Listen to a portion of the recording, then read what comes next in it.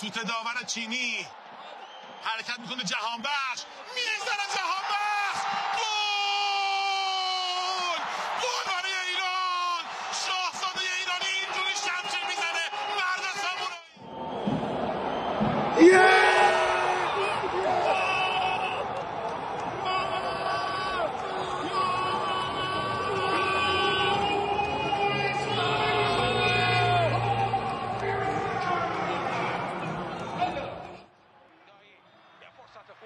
پشت مدافع خداداد عزیزی توی دروازه گل گل برای ایران خداداد عزیزی باز هم روی زمین گشت سردار آزمون و توی دروازه سردار آزمون گل به نام آزمون و برای ایران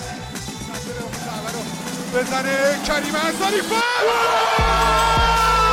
گل توی دروازه کریم انصاری دروازه پرتغال باز شد علی دایی صاحب توپ توی دروازه گل اشتباه حرکت از کوچان نژاد فرصت برای کوچان نژاد توی دروازه گل برای ایران. ما مطمئن بودیم این بازی رو میبریم تو رختکن چون تیمی که میخواد ببره از تو رختکنش مشخصه چون همه یه دل بودیم. ما واقعا بهتر از ژاپن بودیم. ژاپن موقعیت خاصی نداشت. ما خیلی موقعیت داشتیم که از موقعیت ما استفاده می‌کردیم می‌تونیم به گل‌های بیشتری ببریم. فقط میگم خدا رو شکر که مردم شاد شدن. یک کوچولو بتونیم مردم رو شاد کنیم همون کافیه واسه ما. چی پیش اومد که یه دفعه ببین نیمه اول ما فکر می‌کنم چند تا موقعیت داشتیم نسبت به ژاپن همون موقعیتی که به گل تبدیل کردن فکر کنم روی اشتباه حالا خودمون و نداشتن تمرکز بود، ولی اون چیزی که مسلم بود ما هم قسم شده بود نیمه دوم همه وجودمون بریم و جبران کنیم و خدا رو شکر می‌کنم که خدا مزد زحمت بچه‌ها رو داد و امیدوارم که این شادی بتونه زمین ساز ان شاءالله یه کار بزرگ. Welcome back to another episode of Golbazan. We've come off the back of a 2-1 victory over Japan. I'm very excited to film this episode with you both, and I guess before we jump in, it'll be amazing to say a quick thank you to all of you guys watching and listening, because our previous episode, the preview of this match, we got unreal comments, views. I think it was like the most viewed video we've ever put out, which is amazing. And also the reaction video that I know you guys loved on Twitter and Instagram of us just being very emotional. So yeah, very excited to film this episode. I guess before we jump in, do you want to say a quick sort of how you were feeling before the game started? Yeah, this is one of Iran's biggest games in a long time because, like Qatar said before the game, this game could have been the final. So it was a very, very hard game, and for me at least, I was not very confident. So I was very stressed. I was very nervous before the game started. We went into the stadium pretty early. We went like 4 hours before kickoff, I think it was. So as we got closer to kickoff, just the nerves were going higher and higher. And Daniel said this also. He said, "Thank God the game wasn't an evening game because I don't think we would have survived that long." We were very nervous going into this game. Yeah, I agree with you, Erfan. Yeah, it was this game could have been a final. Japan were the clear favorites of this tournament, and we were quite excited and nervous, of course. I was happy that the game was in the afternoon and not in the evening because the wait would have been too long. But yeah, it was, as we said in predictions, 60-40 for Japan. But I guess it turns out to be a win for Iran and a well-deserved one.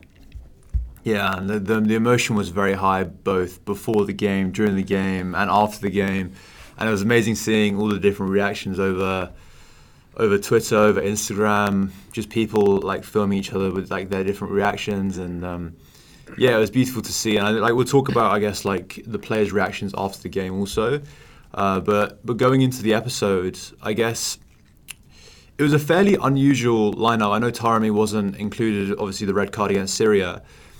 And Qatar went with the starting 11 that was slightly different, and also a formation that was slightly different. He started Mohebi, Milad Mohammadi and Ebrahimi, benching Ghaidi and Haj Safi, which I don't think he's actually done so far in this tournament. I know a lot. I think even us, to be fair, in the stands, we were saying Moebi. I don't really understand why he started. Obviously, it paid off for him massively in the end. I guess what was your reaction with that starting 11? Yeah, I wasn't really happy. Mohebi, I don't mind much because I know he has the quality. Even though a lot of people on Twitter were bashing Galenoy for starting him, but Milad worried me a lot because it gave me flashbacks of the USA game because he started and things didn't turn out well at all. That was our weakness, and USA used that to win. So I was very doubtful of the lineup as someone who usually supports Galenoy's decision. I was like, what has he done? But yeah, it paid out for him, and it was a really good choice. I think it was a perfect lineup, to be honest, with the players we had available. Yeah, I think so too. I was going to say, Daniel, before you go on, I think it was the absolute perfect lineup. I mean, I think like as well you could say that because he didn't change a single player at all until obviously after the penalty was taken to be 2-1. So that's indicative of him picking the perfect lineup, having the perfect sort of tactical game plan, and it worked. Yeah, we were all quite surprised regarding the lineup at the beginning. When I first saw it, I quickly thought it's a more defensive lineup. In our predictions, we're predicting Ansari Far to replace Taremi, and Galenoy keep the same starting 11 than against Syria. We expected someone like Royedi to start, for example. He's doing a great Asian Cup. So yeah, but he went for Omid Ebrahimi in midfield, Milad Mohammadi as left back, Mohebi as left midfielder. So yeah, when I saw it, I was like, it's a more defensive lineup, but a physical one. Mohammadi has a lot of pace. Mohebi is good with his head, has a lot of pace, and it was quite. Omid Ebrahimi is not a really huge, tall or player, but he's very aggressive. So it was quite an aggressive lineup, and I think that it was quite an understandable choice because Japanese players are very fast, and maybe someone like Harsh Safi, he's a very good defender, but yeah, against a fast winger, it could have been more difficult for him than for Milan Mohammadi, for example. So, and as you said, it actually paid off. He didn't need to do any substitution, so he just put the perfect lineup that we could have. Yeah, what was interesting, I think the pivotal sort of part of the field of what he was trying to play with was someone in that number 10 position. And I know he's been sort of within this Asian Cup, and I guess before the Asian Cup, he had that free roaming role, but he still had to come back, he still had to defend, and he did obviously do some defending in this game. I'm not saying he didn't, I think everyone did, from Osman all the way down to Beranband. But with Said and Omid Ebrahimi as the wall behind him, he had a far more free roaming role. So you saw him in the number 10 position, but you also saw him drifting into the left wing, saw him drifting into the right wing, you saw him running in behind, which he's not actually done, I think, ever, in an Iran shirt. I've never seen him do that. Or indeed a Brentford shirt, to be fair. So, yeah, I think that was the pivotal player. Yeah, I agree with you. We don't see Qudus playing as a free-roaming player a lot. It was something a lot of people want to see. Even you wanted to see a few years ago. You mentioned in one of your tweets that Qudus should be a free-roaming player. And I think it was a really good performance by him. I mean, he made those even simple passes that look simple, but some players need to think to make that pass. But he looks around, he sees the players, analyzes everything so quickly, and then just makes his decision very quick. And I think that's something Team Ali has been lacking for a while now. And Qudus is something that offers that to the table. And then of the pivot, Said and Omid, they were able to defend more. So Qudus could focus more on the attacking side, and I think that was crucial to helping our team play offensively and pressuring against Japan, because the Japanese couldn't just attack from the center at all. Like right when they would come, Said and Omid, they were like tanks. They would step in their way, and Omid especially, he was giving away some fouls, but what was important was he was getting the balls back for our team, and I think it was a very good performance from all three of them. And I guess like with this formation as the sort of 4-2-3-1, which is not played before Qalanoi in this Asian Cup, and no Taremi, that the Rodos free role that we just talked about. What was the game plan that Qalanoi was trying to deploy here to sort of nullify and also attack Japan? Well, I think at first he wanted to have counter-attacking side during first half. The team was staying deeper, not pressing a lot. Sometimes they did press, but not too much. But then exploiting every moment when the team had the ball to just create an opportunity. They were much more direct than against Syria, shooting in the first opportunity. Against Syria, we saw only a lot of short passes, and we're like, okay, after a moment you need to shoot if you want to score. And there against Japan, we saw Jahanbakhsh trying to his first shot. I think it was at the 10th or 12th minute from outside the box, and Rodos with a volley, and etc. So they tried to be more direct, and actually it paid off. Yeah, I agree. It was like a very direct, but the pressing wasn't. I think like they had sort of every man behind the ball at any moment whenever the Japanese got the ball in their sort of like in their third, and then sort of trying to overload the midfield, drag them to the sort of wings, and I guess like for the first few, maybe 10, 20 minutes, 30 minutes even, it did seem like a weakness of ours because Ramin Rezaeian, I think he was probably, even though I absolutely love Ramin Rezaeian and what he's done for the national team, I think he was probably one of the weaker players in this game. Yeah, Ramin had a shaky start. I mean, he lost the ball a few times, overthinking, keeping the ball for too long, which led to him losing the ball a few times. But then after that, I think he got to his senses and he started playing better, giving out the right passes, quicker passes. And about the weaknesses you mentioned, I think that they started putting pressure on us early on. But then after that we put on pressure on them, and I think we kind of found their weakness, and that's why they kept on giving away the ball. And that's something Syria did that Japan were not able to do. Syria were pressuring, they continued the pressure on us, and we were able to lose the ball quickly, and they could counter off that, but Japan were not able to do that properly, and I think that was probably one of the biggest advantages for us this game. We talked about Mohammadi coming in for Haj Safi, I guess providing that pace on the wing, and we talked about Ebrahimi coming in, but I guess what does Mohebi offer, and what did he offer this game that, say, someone like Ghaidi or Gholizadeh wouldn't be able to? Because they were the first sort of two choices, I would say.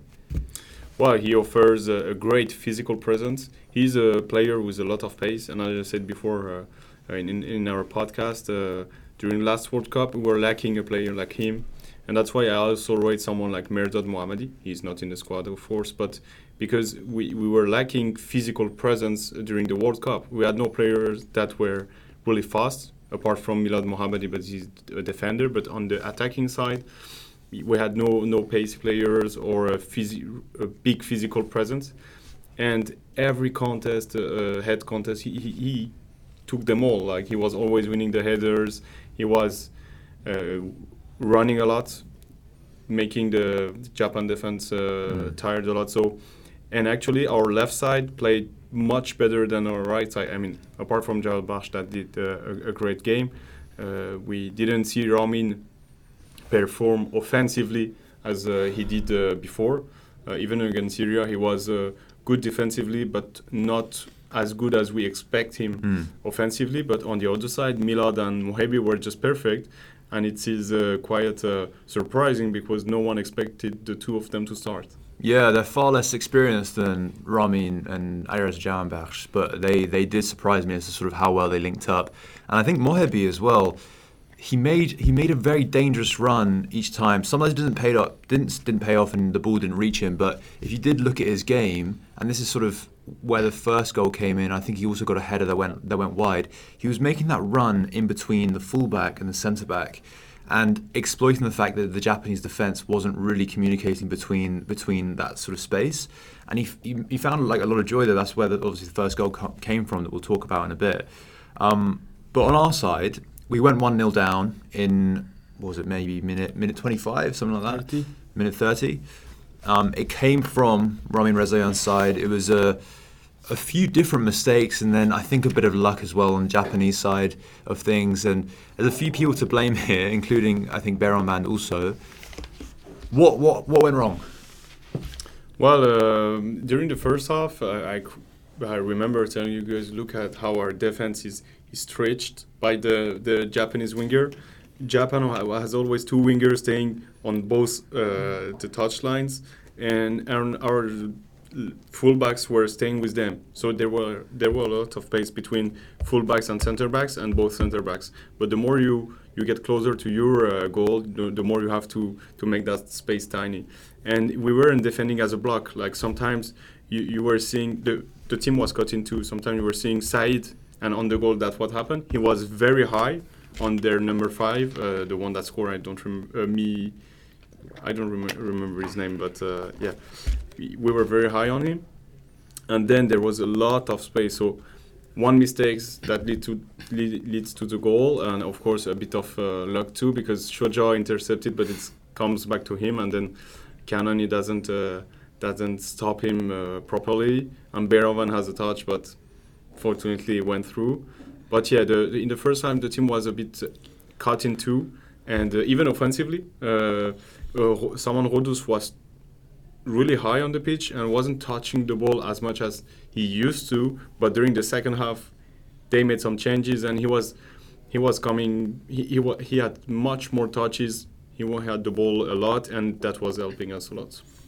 Yeah, because this was the first game Kanani played for, I think, maybe a couple or 3 games.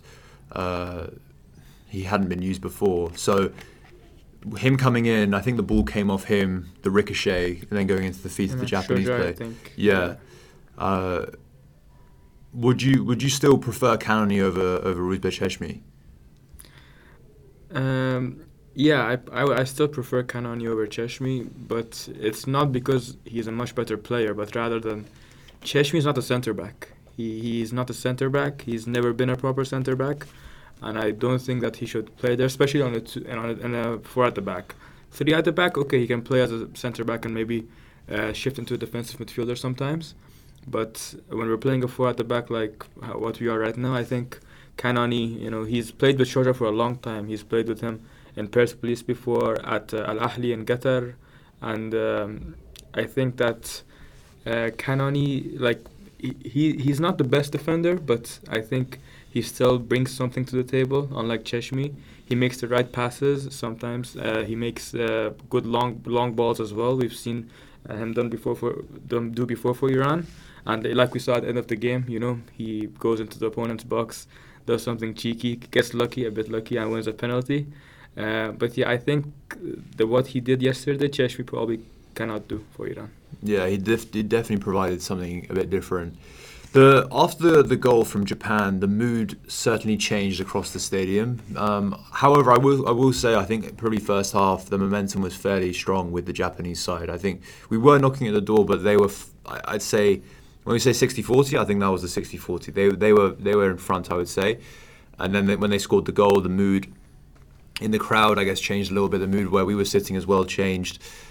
Because I feel like this is where we've highlighted it before, where we haven't had that many times where we've gone behind and come back to equalise and then also win the game. It's a position that we're not very comfortable with, and we've asked a lot of the players when it comes to the mental side of the game, have we improved in that side of the game?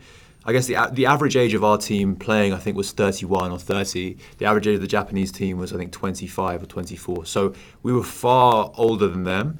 I think that probably played into our favour here, because I think maybe if this team was maybe 4 years or 5 years younger on average, they wouldn't have had the mental ability to come back the way that they did. So them going into half-time, I think you mentioned, Erfan, what did Qalanoi say? I think this has been a question we've seen on Twitter a lot, in order to revitalise this team to come out and provide that sort of different and elevated performance.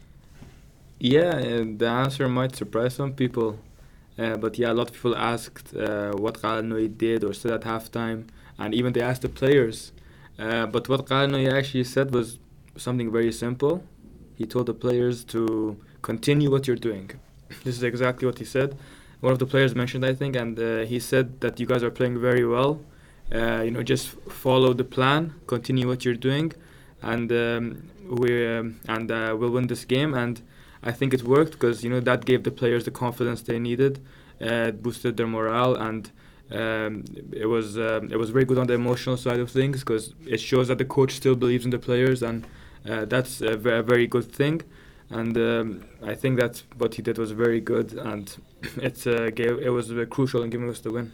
Yeah, the mental ability to go into halftime 1-0 down from a goal that's really annoying to concede. A bounce off a player, and then the goalkeeper should have got there, but it bounced over his foot. There's just so many unlucky and unfortunate things that happened against the favourites of the tournament. We're missing our best player, best goal scorer. I know for a lot of people, they would feel like there's too many things against us here. There's no way we can come back from this. But the team changed. Yeah, actually, since Amir Qalanoi is in charge, the team believes that they can. All the players believes that they can score in every game, and we're scoring 1 to 4 games. Against Hero, we only scored a penalty, but during this game we scored 2, and even during the first half, Iran didn't play badly. We had opportunities, good situations. So the players were confident that they will score. And we were even saying that to ourselves in the stadium, that we will score. The only thing is that will we concede again or will we not? And we didn't, because they attacked a lot during second half. They were aggressive. They were winning all the contests, all the second balls, and the pressing was better. Sometimes the pressing wasn't good because pressing is a collective thing. The whole team has to press, or no one, but you can't just press alone. And sometimes we weren't well organized, but during second half we were. We conceded one really good situation for Japan. It was a cross at around minute 50, 51. Yes, nice header by their number 9, but it went out. But apart from that, and maybe another situation, Iran just was attacking and searching for the score. Actually, Azmoun scored a very nice goal, ruled out for offside. But they were playing.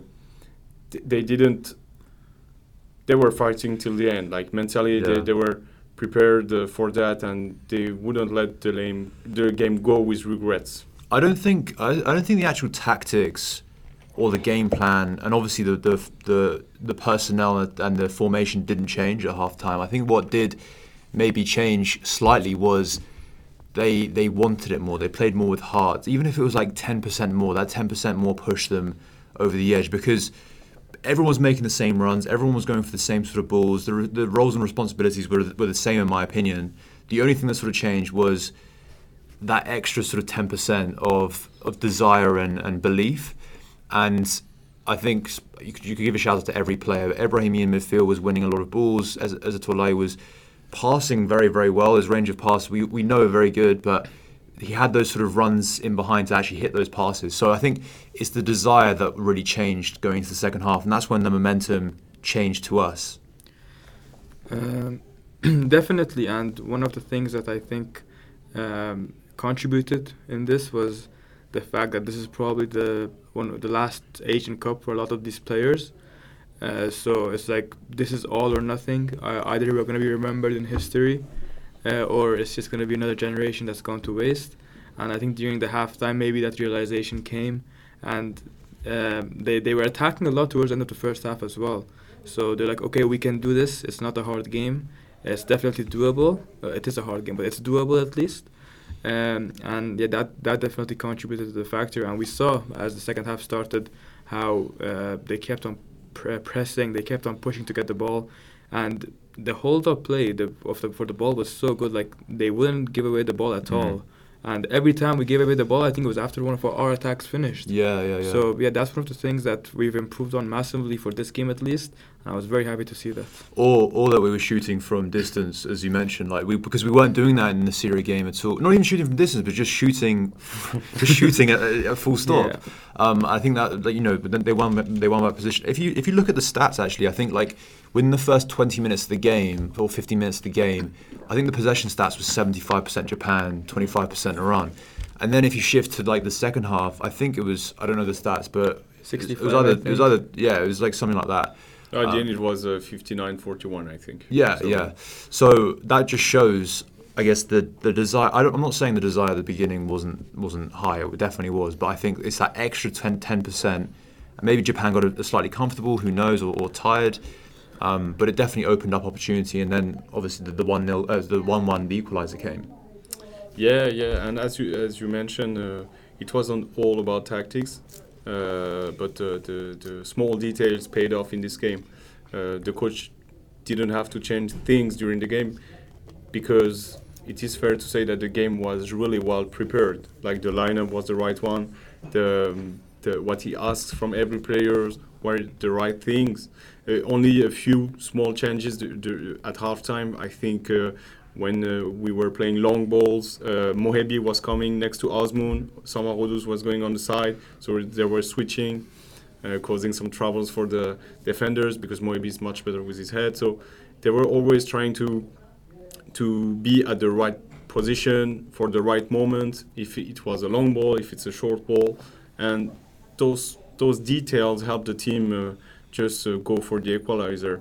And on the equalizer, it was a time that the pressing was right, so the goalkeeper just throw it to an Iranian players, and behind we played the ball very quickly. So yeah, at high level football, it's only down to details, and I think this was a really high level football from Iran, and yes. It was great to see it. What I really like about Galanoy that I don't think he gets enough credit for is, and this is his type of personality, he sort of just trusts himself and does whatever sort of he wants and doesn't sort of follow whatever the critics say. Because on paper, if you're going into a second half 1-0 down, what's the natural instinct to do? You make changes. And a lot of people in the crowd were saying, bring on Ghaidi, bring on Gholizadeh. Like, we need to make some changes. Because something's going wrong here. Because on paper, we're 1-0 down. Didn't listen to that. He just stuck by his formation, stuck by his game plan, trusted in his players. And I don't think he actually got enough credit for that. Yeah, you're completely right. And actually, it's great to see how the players trust him too. And they just... answer to this trust with playing a beautiful game. Someone like Mohebi, for example, he performed well for Team Melli before the Asian Cup, but during the Asian Cup he wasn't at his best. But right now he just said, okay, I have a chance, and I think he said to himself that he has to just show that he's the player. And same for Azmoun. There's been a lot of criticism against him, but during this game he was just one of the man of the match. So yeah, it was Galenoy deserves the credit. Again, I think he prepared the game very well. All the players, mentally and tactically, they knew what they had to do.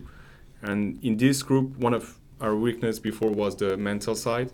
But for now, they're showing that they're so prepared, so focused to go through the end of this Asian Cup. So yeah, they're just giving everything on the pitch to not let any room for regrets. Yeah, and just adding on to that, I've said this a lot of times before, but Galenoy is a very experienced manager. He's managed many sides domestically. He's managed the national team before, and he trusts himself. He's always done this. He doesn't go for the big names all the time. He plays the players who he thinks would best fit the match, which I don't think a lot of players would do. Like Carlos Queiroz, for example, he would mostly stick with the same type of players, but Galenoy, he changes up based on the opponent. And yeah, like Sina said, I think that's something that he doesn't get enough credit for.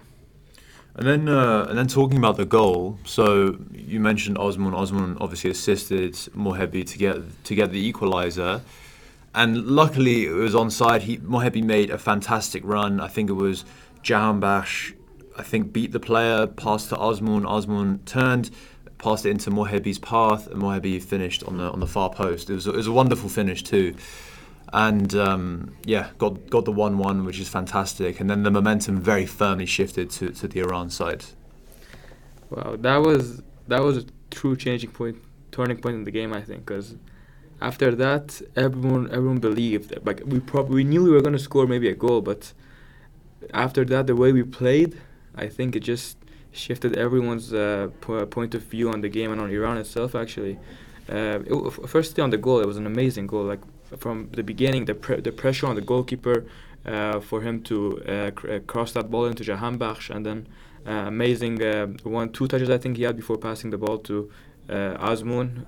Brilliant pass by Azmoun, outside the foot pass I think it was. And then amazing finish by Moy. That's not an easy finish, by the way. He only had one spot to shoot, and he did exactly what he needed to do. A very professional finish, and makes me happy for him. A lot of people were criticizing him, but he did really well. And then after that, it was just Iran, to be honest. I don't think Japan had any opportunities at all, any serious ones at least. They tried to bring on Mitoma and Minamino, but it didn't make much of a difference. We just continued pressuring them. We played our game, and it was honestly perfect after that. Yeah, I think a lot of things did play into our favour with I guess the Japanese side that we can talk about in a bit. But the run that Mohebi made was again between the right back, the right back and the centre back, and they just didn't communicate effectively in that high pressure sort of moment where they didn't communicate between the personnel of he's coming over to you, because he came over his shoulder and the centre back had no idea. I think the centre back thought the goalkeeper was going to get it. It's a weird. If you can watch the video again of the goal, because we can't show it for copyright reasons. It's one that if we conceded, we'd be sort of angry at it, in my opinion. And not gonna lie, it is one that I think Behramban probably would concede because he's not as comfortable coming out as well. But luckily, it was with us, and as you said, Irfan, the momentum very firmly shifted towards us. Osman scored a goal that was ruled out offside. I think it was just his arm and his upper thigh, and I think it was a wonderful finish. Don't get me wrong. He beat one player, beat another player, then shifted the ball, hit it first, hit it between the near post. It's annoying that he didn't get that goal because it would have given an extra confidence boost. But it was a good goal nonetheless. It was as you said, a very beautiful goal. Azmoun just did it in a very, very mature way. Like, he was so focused on scoring that goal, and even during the game. So Azmoun is a player that has technical abilities, but sometimes he's a bit clumsy with his run with the balls, in his controlling and etc. But in this game, every touch, every control he was making were good. Like, he was really focused to do a great game, and the whole team was. It was quite impressive to see these teams with some players that we didn't expect in the starting lineup playing that good against Japan, best team in Asia. So and Azmoun stepped up to the game, showed everyone that he's a high quality player. He knows what high level football is, and he was actually a perfect striker in this game. And then I think it got to like the 85th minute mark where, we were sort of pushing and we were knocking at the door several times. I was convinced we were going to go into extra time, but if you do look at my prediction, I did say that we would draw going into extra time and then we win either in extra time or on penalties. That script was there to be written, but Cannony had other ideas. He was obviously brought down in the box. Firstly, was it a penalty? Oh, no doubt, without a doubt, it was a penalty. I mean, it was very clear. Kanani got the touch on the ball after the miscommunication from the Japanese centre backs, I think it was, and then he just took him out completely. Like, he locked his legs and just there was no doubt about the penalty at all. I don't think anyone even mentioned anything. Do you think that was like a game plan? Because there's a couple times before that where, there'll be a deep ball in behind and there's no chance of, say, Osman or Mohebi or whoever the sort of striker is in that moment to get a chance on goal. But there possibly is there's possibly an opportunity to touch it forward and the goalkeeper obviously takes your leg. Because there was a one before that thing with Osman, and I think there was one before with maybe Jahanbakhsh, I can't remember. But it did happen a couple times. I don't know if you remember. Yeah, it did happen 2 or 3 times before that as well. I think I remember Osman's. He had twice in the second half. The first one, I don't think it was. I think it was just the goalie got the touch first, and then he fell over. But there was one where he barely got a touch on the ball. Yeah, he barely got a touch on the ball. It was minimal. Yeah, it was enough, but it was minimal. But the goalkeeper didn't get any touch on the ball. He just took out his leg. And that didn't go to VAR, which was a bit strange for me. Because, I mean, it would be very sensitive, harsh penalty to give away. But, he did get a touch on the ball, and the goalie got it. But, it is what it is. It wasn't enough for me, though. It would be very harsh, like I said. I think we talked about it in the moment. Like, it was one of those ones where if it happened to us and we conceded a penalty because of that, we would have been extremely disappointed because it seemed very harsh. But, like, this one against Kanani, I think it was a stone cold penalty, and it was an unfortunate one. I think actually, strangely enough, I think Kanani made that sort of run from like I think the left back towards so they were sort of making these sort of crisscross runs. The goalkeeper took him out. The goalkeeper, I have to say, the Japanese goalkeeper has been fairly shaky this entire tournament though, and that came to sort of bite them because they gave away a 93rd minute penalty where it was sort of very it was going to go to extra time. And then what was your sort of emotion, Daniel, when the penalty was awarded? And I guess, did you have confidence that we would put this away? Well, with how we prepared the penalty shootout and how the players were shooting the penalties against Syria, I was pretty confident. Not as confident as some people already celebrating, and even some players celebrating the end of the game, but I was confident. It was a clear penalty, no doubt about it. And it's a bit unfortunate for their number 4, the center back playing with Tomiyasu. He's at fault for the first goal, and now he's at fault for the penalty. But it happens in football. That I think shows the level of concentration that our player had and Japanese player had not. And I was pretty confident. As the captain and one of the leaders of the team and doing a great game, he just stepped up and said, I will take it. And actually he took it very, very well, very powerful, very precise. Like during the penalty shootouts, our players prepare well for the penalties. So it's good because in tournament it's important to prepare for every scenario. For example, Didier Deschamps with France didn't prepare for penalties and he didn't pay it off during the World Cup final, and they lost against Argentina. That was well prepared for penalties. So it was a very good penalty taken. Yeah, but you mentioned it before, but someone was holding on to the ball until sort of the very sort of last minute until Jahanbakhsh took it off him and took the penalty. But I know some people on Twitter are saying someone wants to take it, and there's a bit of maybe dividing the team and sort of sparking up some rumours here and there. What's your sort of opinion on that? Did he want to take it, or was it, as Daniel mentioned, maybe trying to confuse the goalkeeper? I think it was he was just trying to not confuse, but he wanted to attract the attention towards himself. So Jahanbakhsh can just be calm, be ready for the penalty. Like Daniel said, it's what a lot of players do nowadays. It's a tactic that a lot of players use, and I don't think there's any division in the team. I mean, when you look at the players, they're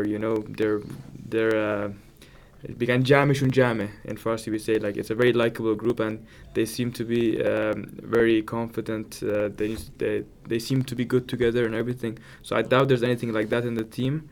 I think it was just a tactic to attract all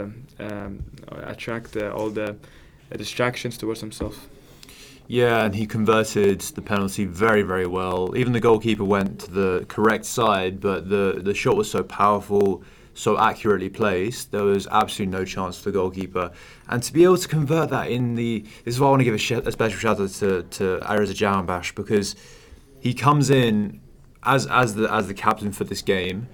He comes in in the not the best moment of form in his entire career. He's obviously a bit older now, but he came from, I say, top goal scorer in the Eredivisie, going to Brighton. He's never found his form for both club and country since then, and we've been sort of critical of him on this podcast just because we know his ability and how good he is, that his consistency isn't there. And for him to be the leader in this game, to drive the team forward and actually be the captain, and in a game where we're not the favourites, we're against the favourites the whole tournament, and where your key player Mehdi Taremi is missing, for him to have all that sort of pressure on his shoulders and converts penalty in the 96th minute, I think that's so admirable, and that's what I absolutely loved about this game, and I loved about his mental mindset, and that's what gives me a ton of confidence going into the next game.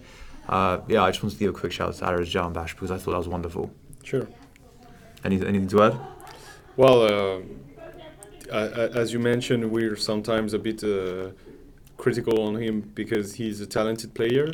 He's been inconsistent for Team Elite, it's fair to say it. And sometimes he's been really good, sometimes we just don't recognize him.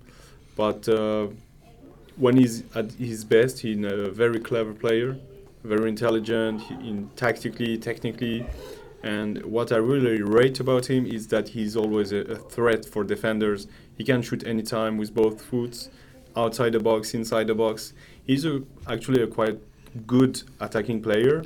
It's just that sometimes in football you need a player to have one characteristic that is really above other players, and for Jahanbakhsh it's more difficult to find one than, for example, Mohibi is really fast, or Sardar Azmoun is really very good with his head.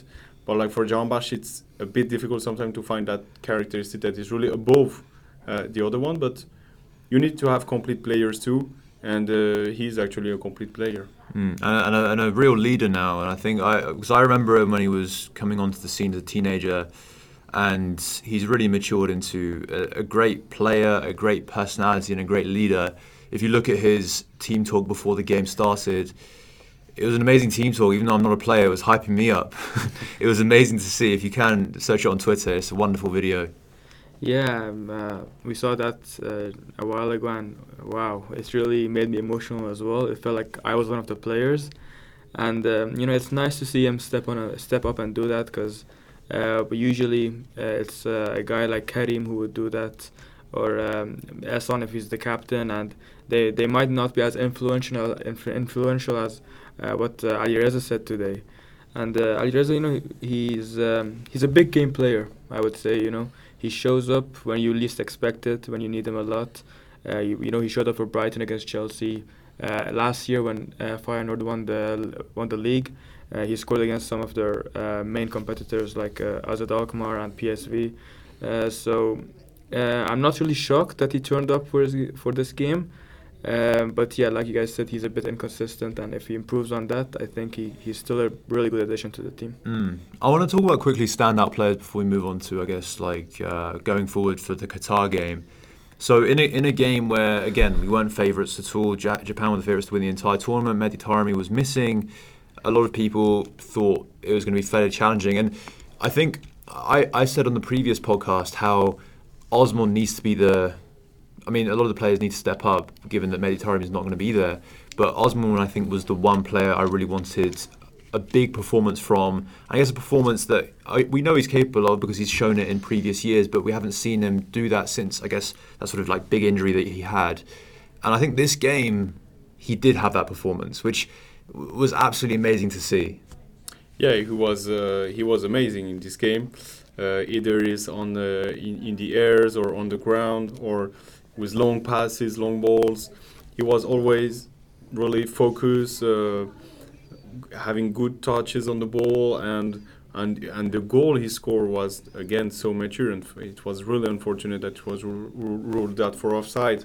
But apart from that, he had a good header that just went centimeters away from the goal, and yeah, he did a very, very good game.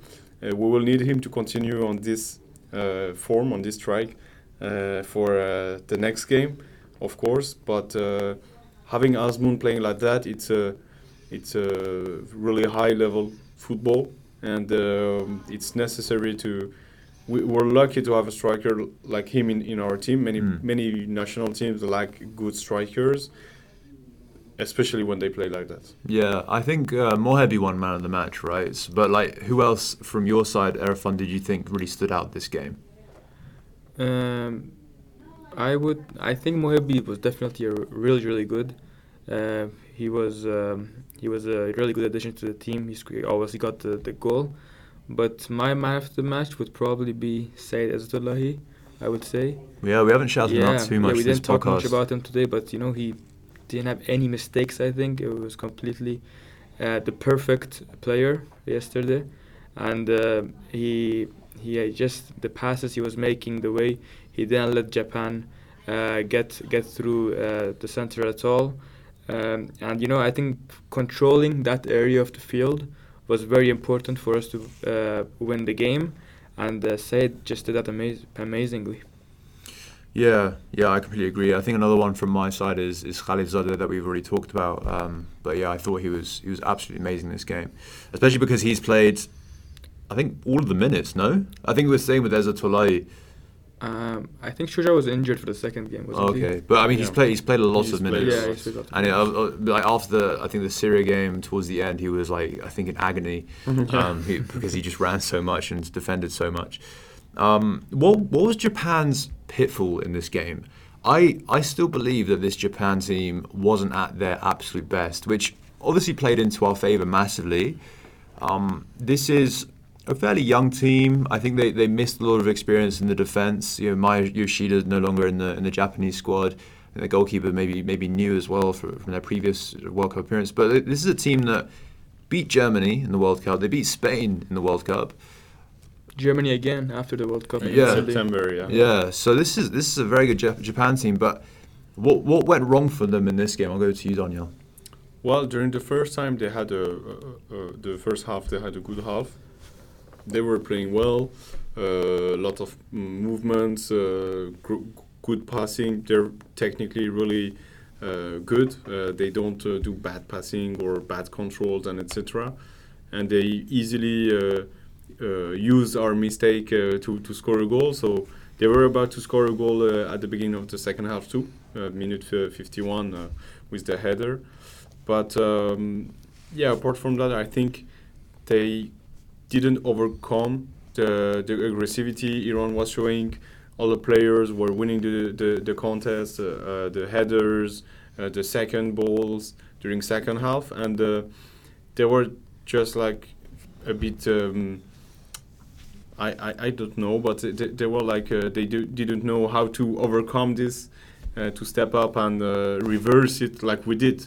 Like Iran really changed the way the game was going, but Japan couldn't change it. And even when you concede a goal at minute 57, it's only 1-1. But they weren't as confident as we were, and it was actually surprising because if they made some changes. Mitoma came on. We know how good Mitoma is. He's a Premier League level player. Actually, he can dribble 2 or 3 players easily, but we didn't even see him perform. Like he didn't have the any dangerous situation and etc. So yeah, it was. I think they just were overbeaten on this game. Anything you want to add, Erfan? Yeah, you mentioned about Mitoma. He's a very good player. We've seen what he can do for Brighton, also for Japan.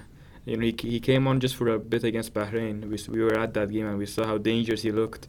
But yeah, he couldn't do much against us. Jahanbash, I think he tackled him right when he got the ball. That was one of the best moments of the game. Yeah, that was. Everyone got excited. That's that extra 10%. Jahanbash, the mentality, the that. captain. As a captain, when you do that, the fans were excited, the players were excited, and that was very crucial. Perfect tackle. And actually, the Jahanbash did it on this situation, and it was a clear situation because it was a good counter attack for Japan. But even during the game, the whole players were helping each other. Even on left side, for example, Milad Mohammadi and Mohebi, they were defending with their whole life together against a Japanese player. actually Japan was doing the same, but only for a few players. For example, when Samuel Rodus had the ball, he had 2 or 3 players around. When Jahanbakhsh had the ball, he had 2 players around. But they weren't doing it for all situations. But Iran, they just player were so hungry, like they wouldn't let anything to go through, and yeah, it was very beautiful spirit. Yeah, I completely agree. And the game ended 2-1. I think Ranoi made some substitutes in the last sort of minutes just to waste time. That's like normal manager, I guess, activity. Every sort of manager does that when they're ahead in the last sort of dying minutes. Cheshmi did come on. I don't think he touched the ball, but like a few people did come on. The final whistle went. The final whistle went. Everyone, rounds the pitch. People were exhilarated. You saw our reaction on Twitter and Instagram. We were very, very emotional, and the players, I guess, one by one, I think, dedicated the victory to the people of Iran having daily struggles, which was an amazing thing to see. I absolutely loved that gesture. I think Ramin Rezayan as well did a fairly long interview, but individually, Karim Ansari fair, I think Jahanbakhsh, Ezzatollah possibly. Even Porali Ganji, I think, did as well, even though he wasn't playing in the game. So I think that shows both their togetherness as well as their dedication to both their team as well as their country, which it's a wonderful thing to see. Yeah, and Ramin's interview was amazing. He was very professional. It was nice for him to do that, and like Ghalenoy always said, this team is playing for the people. And I think the players proved that yesterday with the way they fought. And after the game, the interviews, they said the first thing I've noticed that people say is that the players say after every win is that we dedicate this win to the people, and that's a very beautiful thing for them to say. And after full time, one of my friends in Tehran messaged me. They said that everyone is on the streets and everyone is celebrating, and it was similar to what happened against Australia like 25, 26 years ago. So yeah, this just shows that I don't want to get too controversial, but this team, the people, I think that the people, whatever they say, at the end, they're playing for the national team, they're playing for the pride of our country, and this game just showed it perfectly. You want anything to add? Well, I think everyone said it very well. Yeah, you said it very well. They're all dedicated to make Iranian people happy, and they're again so focused. Like you can see them in mixed zone and during training sessions. They're just here to do the job. And I guess that when we talk about that sort of extra 10% desire and belief, I think some of that definitely comes from people going through hardship in Iran and fighting for them, as you mentioned. Now, looking forward now that we've knocked Japan out of the Asian Cup, which feels such a weird thing to say, but now that Qatar is the next team on our schedule, we saw Qatar beat Uzbekistan on penalties. It was possibly the worst penalty shootout I've seen for a long time. just quick shout out to all the penalty takers. Now, what should we expect from this Qatar team? We watched them play as well. Like, good to not forget, they are the reigning champions of this tournament. They are at home, so there are a few things. They've got some pretty decent players as well. They play pretty in this tournament. Now, what should we expect from this team?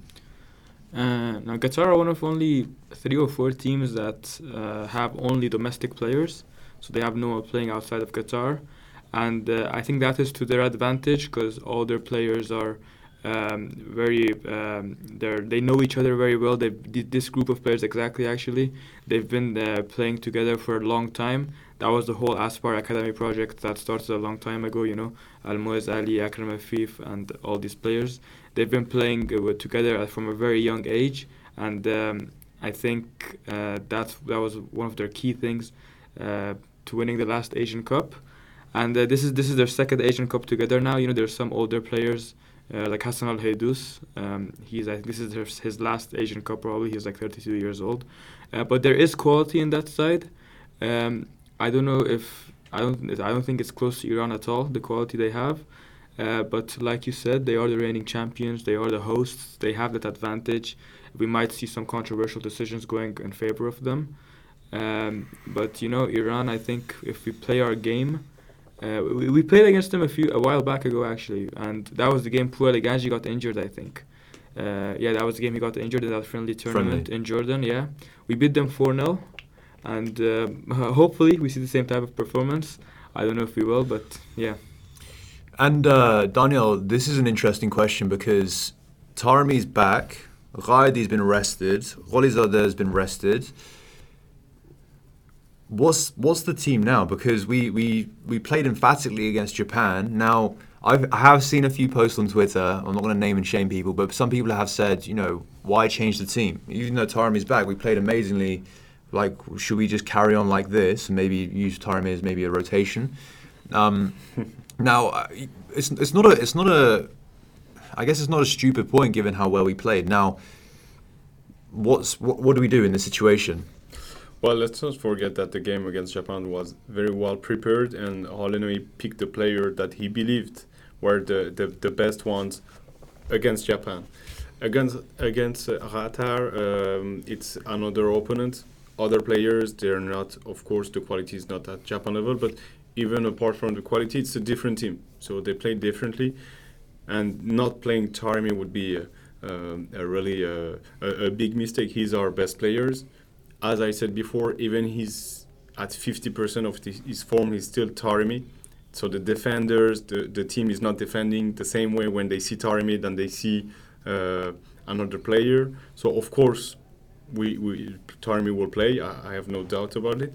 It's very good that someone like Ghaidi or Ehsan Hajsafi or Mehdi Taremi or Ali Gholizadeh, they were rested for this game, so they were fresh. That is a very, very good point for us. And I believe that some of the players are untouchable. For example, someone like Salman Roudous, he's every game we have a man of the match, but I think Salman Roudous, for the team, the current team and current tactics, he's above that. I mean, you can't remove Taremi, even if he's our best player, but you can't remove Salman Roudous. He's bringing so much as a team. Either he plays as a 10 or as a central midfielder. He's just a really complete player. His fitness seems really perfect nowadays with Brentford. He's feeling very well since this summer. He's like, I don't know what happened, but it's like he got some maturity and some positiveness, and he's like relieved. Like he's so calm and he knows what he has to do. He believes in his qualities, and with the ball, without the ball, he's always doing the right decisions. So, yeah, going to the Japan game with Taremi and without Roudous, for example, would have been much harder for us. Yeah, I just wanted to mention what you said, just thinking that we won against Japan without Gholizadeh, Qaidi, Taremi, and who else was it? Hajsafi, 4 of our probably our best or top players, at least in this tournament. It just shows how well prepared this game was, how well managed we were, and yeah, again, props to Qatar for that. So let's talk about that. So who starts and who plays against Qatar, and I guess what's the rotation? Does it go back to, I guess, like the game against Syria, the group stage formation and lineup? Does Milad Mohammadi leave the starting 11 even though he had a pretty decent game against Japan? Who's playing? Well, Qatar, I see them as a similar game to the UAE. I think that Taremi should definitely start. He should get back in. And Hajsafi as well. I think as well of a game as Milad Mohammadi had. Hajsafi is just more made out for a game like Qatar.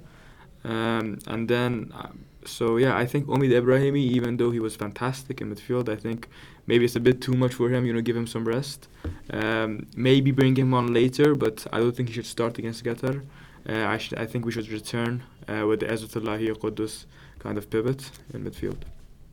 Yeah, no, I agree. But what about Gholizadeh? Yeah, I was going to say the wingers. I would keep Jahan Bakhsh. In for this game, and I think that Qaidi should start over Mohibbi as well. And I would, obviously Taremi as a kind of 10. and Osman up front. Yes. Yeah. Let's not forget that Qatar is playing with 3 defenders, so it's good to have 2 strikers and Salman Rodous was a real 10 in this game. He had really a free role and etc.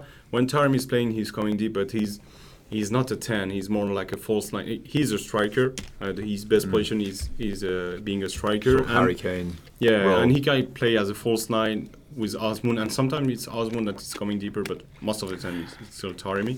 But he's not a 10. And having them both as strikers, putting pressure on and they're 2 very good world-class strikers, putting pressure on the three center backs of Qatar would be great to have that physical presence. I think Roedi will be back as left midfielder, even though Mohebi was great. On the right side, I think Jambash will be kept. He's one of the leaders of the team. Of course, Rolizadeh brings something different with his weak right foot and left foot. So he's left-footed, so he's always cutting inside, and he's a technically gifted player. So very interesting, but it could be him starting, but I don't think Walinoi will. And as you said, yeah, Sonai Safi will be back as a left back for sure. Okay, cool. So I guess maybe we should do predictions now. And it feels a bit strange, but yeah, this is a semi-final game. The other side of the semi-final is South Korea and Jordan. Jordan played very well in the game that we saw against Tajikistan. I know I'm going to be controversial saying this, but I can really see Jordan knocking South Korea out this tournament. In which case, if Iran get through, it'll be a Iran-Jordan final. But either way, I believe in this team so much. From how they've developed as a group, their togetherness, their shared drive, their shared sort of belief, and they've proven a lot of skeptics wrong, including that goes all the way from Beranvand all the way to the strikers, all the way to Qalanoi as well. I do want to quickly say though, I feel like Qalanoi obviously gets a ton of credit for this game, but what I will say that again may be controversial is that he did inherit a fairly good foundational side from I think Carlos Queiroz that built this side, even though, after the previous World Cup he did get a lot of backlash. But as Jose Mourinho this is football heritage, and he did inherit a side that had that level of maturity, that a lot of them were playing in Europe already. And I think that's why you've seen them progress and beat a team like Japan getting into the semi-final of a major tournament. But the way that we've sort of overcome that mental challenge that we talked about before, I guess think about it. Can we play together now? Yes. Do we have squad depth? These are all questions that people have posed. We do have squad depth now than we did before. Can we hold a game with 10 men? Yes. Can we do a penalty shootout and win the penalty shootout? Yes, emphatically. Are we defensively sound? Possibly. It's definitely our weakness, but it's more than it used to be. So all these things have come at an amazing time that I think we can really push and actually win this tournament. So I'm really, really believing in this, and I see a massive amount of belief for this squad. So I guess, predictions for the game. What do you think about the game, Iran-Qatar? What's the day of the game actually, Irfan? It's on Wednesday, on the 7th, I think. Yeah. So what's your prediction for the game? Last time you were wrong. We do have to shout because this went under the carpet. Irfan predicted that we'd lose this game. I think 2-1, right? 2-1, yeah. So carry on with your prediction, then we'll just disregard it. Well, I don't know what to predict now because I'm scared it might turn out wrong. But I'll be positive this time. I think we'll get an early goal, and then we might get a second later on. I'd say a 2-0 win for Iran, hopefully. 2-0. Okay. I see a 3-1. I'm afraid of Qatar I'm a bit afraid of Qatar in a way that they're playing at home. They will have a lot of fans. We have fans during the Japan versus Iran game, but not as much as, for example, Korean fans came for Korea versus Australia. But Qatar, there will be many people in the stadium, and the stadium will be it's a big one. It's Al Thumama Yeah. Stadium. Yeah, so 45,000 seats, and they will have the most of the fans behind them. They're playing at home, and Qatar wants to erase what happened during the World Cup. They had the worst World Cup a host team can have, and they played really, really badly. And I think they want to erase history on that and just write a new page and show everyone that they're a good team. And actually, it was quite surprising from a team that won the Asian Cup playing that bad during the World Cup. So they want to prove that they're a good team, and they have a revenge against us. We won 4-0 when they were trained by the Carlos Queiroz. So, yeah, but I still believe that we're a better side. And if we manage to still be 100% focused, I see a 3-1 for Iran. 3-1. Yeah. Good prediction. I think as well, like Al Tamama, fun fact, that was where Iran lost against USA, right? Same tournament, same. I mean, you were. I think it was that Yeah, stadium. it's the one. that But was- we played there before this tournament as well, no? Yeah, we went there for Japan versus Bahrain. No, we didn't Oh, play no, Oh, there. okay. So Sorry. Iran's not played there yet. So Yeah, I guess no, that's another thing that we need to, maybe a mental thing for the players. I doubt it, but it's one of those small details. But from my prediction, I do see Qatar scoring in this game. So I actually think it will be 3-1. I think Iran will score first, Qatar will level, and then second half it will go 2 and then 3. Yeah, So they have that's my prediction. interesting attacking players, really fast on the Akram ball. Afif is very dangerous. Yeah, they have dangerous players and some experienced one. Al-Moez Ali, for example. Jesus, that's what Jesus. Yeah. They have good players. So, and we are in a much more attacking philosophy. So our defense is a bit more exposed. So I wouldn't be surprised if we concede a goal, but I think we'll score more goals than them. Yeah, the beauty of this team as well is that before, if we did concede a goal, it was like, oh, it's game over now, it's finished. Whereas with this team, even if we go 2 goals, I'm not saying go 2 goals down, but if we do go two goals down in the first half, I still believe that this team can turn it around, which I didn't have that belief before. So yeah, that's the thing. I do feel like Qatar will score in this in this game. Okay, cool. I think that's everything. Anything else you guys want to mention before I wrap up? No, just we've had a really fun time here in Qatar so far. It's been amazing, you know. The facilities, the shuttles, everything provided to us by the AFC have been very good. So I just want to mention that, and hopefully, we ended up with a blast. And let's mention too that I had to extend my flight. Yeah, I was going to mention that. So yeah, Daniel had to extend his flight because he was meant to leave today, right? This morning. This morning. Because he didn't believe like me and Arafat did. so yeah, he was meant to leave. He extended his flight, extended his hotel. So we're still here, and you'll still see our reactions, and we'll have a podcast after the Qatar game as well. We'll have a space after the game that probably Ariel or someone in the team will do. I want to quickly thank you guys watching Golbazan and supporting us, because the comments in the last video were absolutely amazing. So thank you so much for that. And it gives us a lot of sort of motivation as a team to carry on creating this sort of content for you guys. So thank you so much. And also some of you left donations, which is incredibly kind of you. So yeah, I can't really thank you guys enough. But yeah, that's it for this podcast. We'll see you guys in the next one, which will be after the Qatar game. And hopefully we're previewing the Jordan or South Korea game in the final. So thank you so much. We've also done a few player interviews, so definitely check them out. And we'll see you in the next episode. Bye.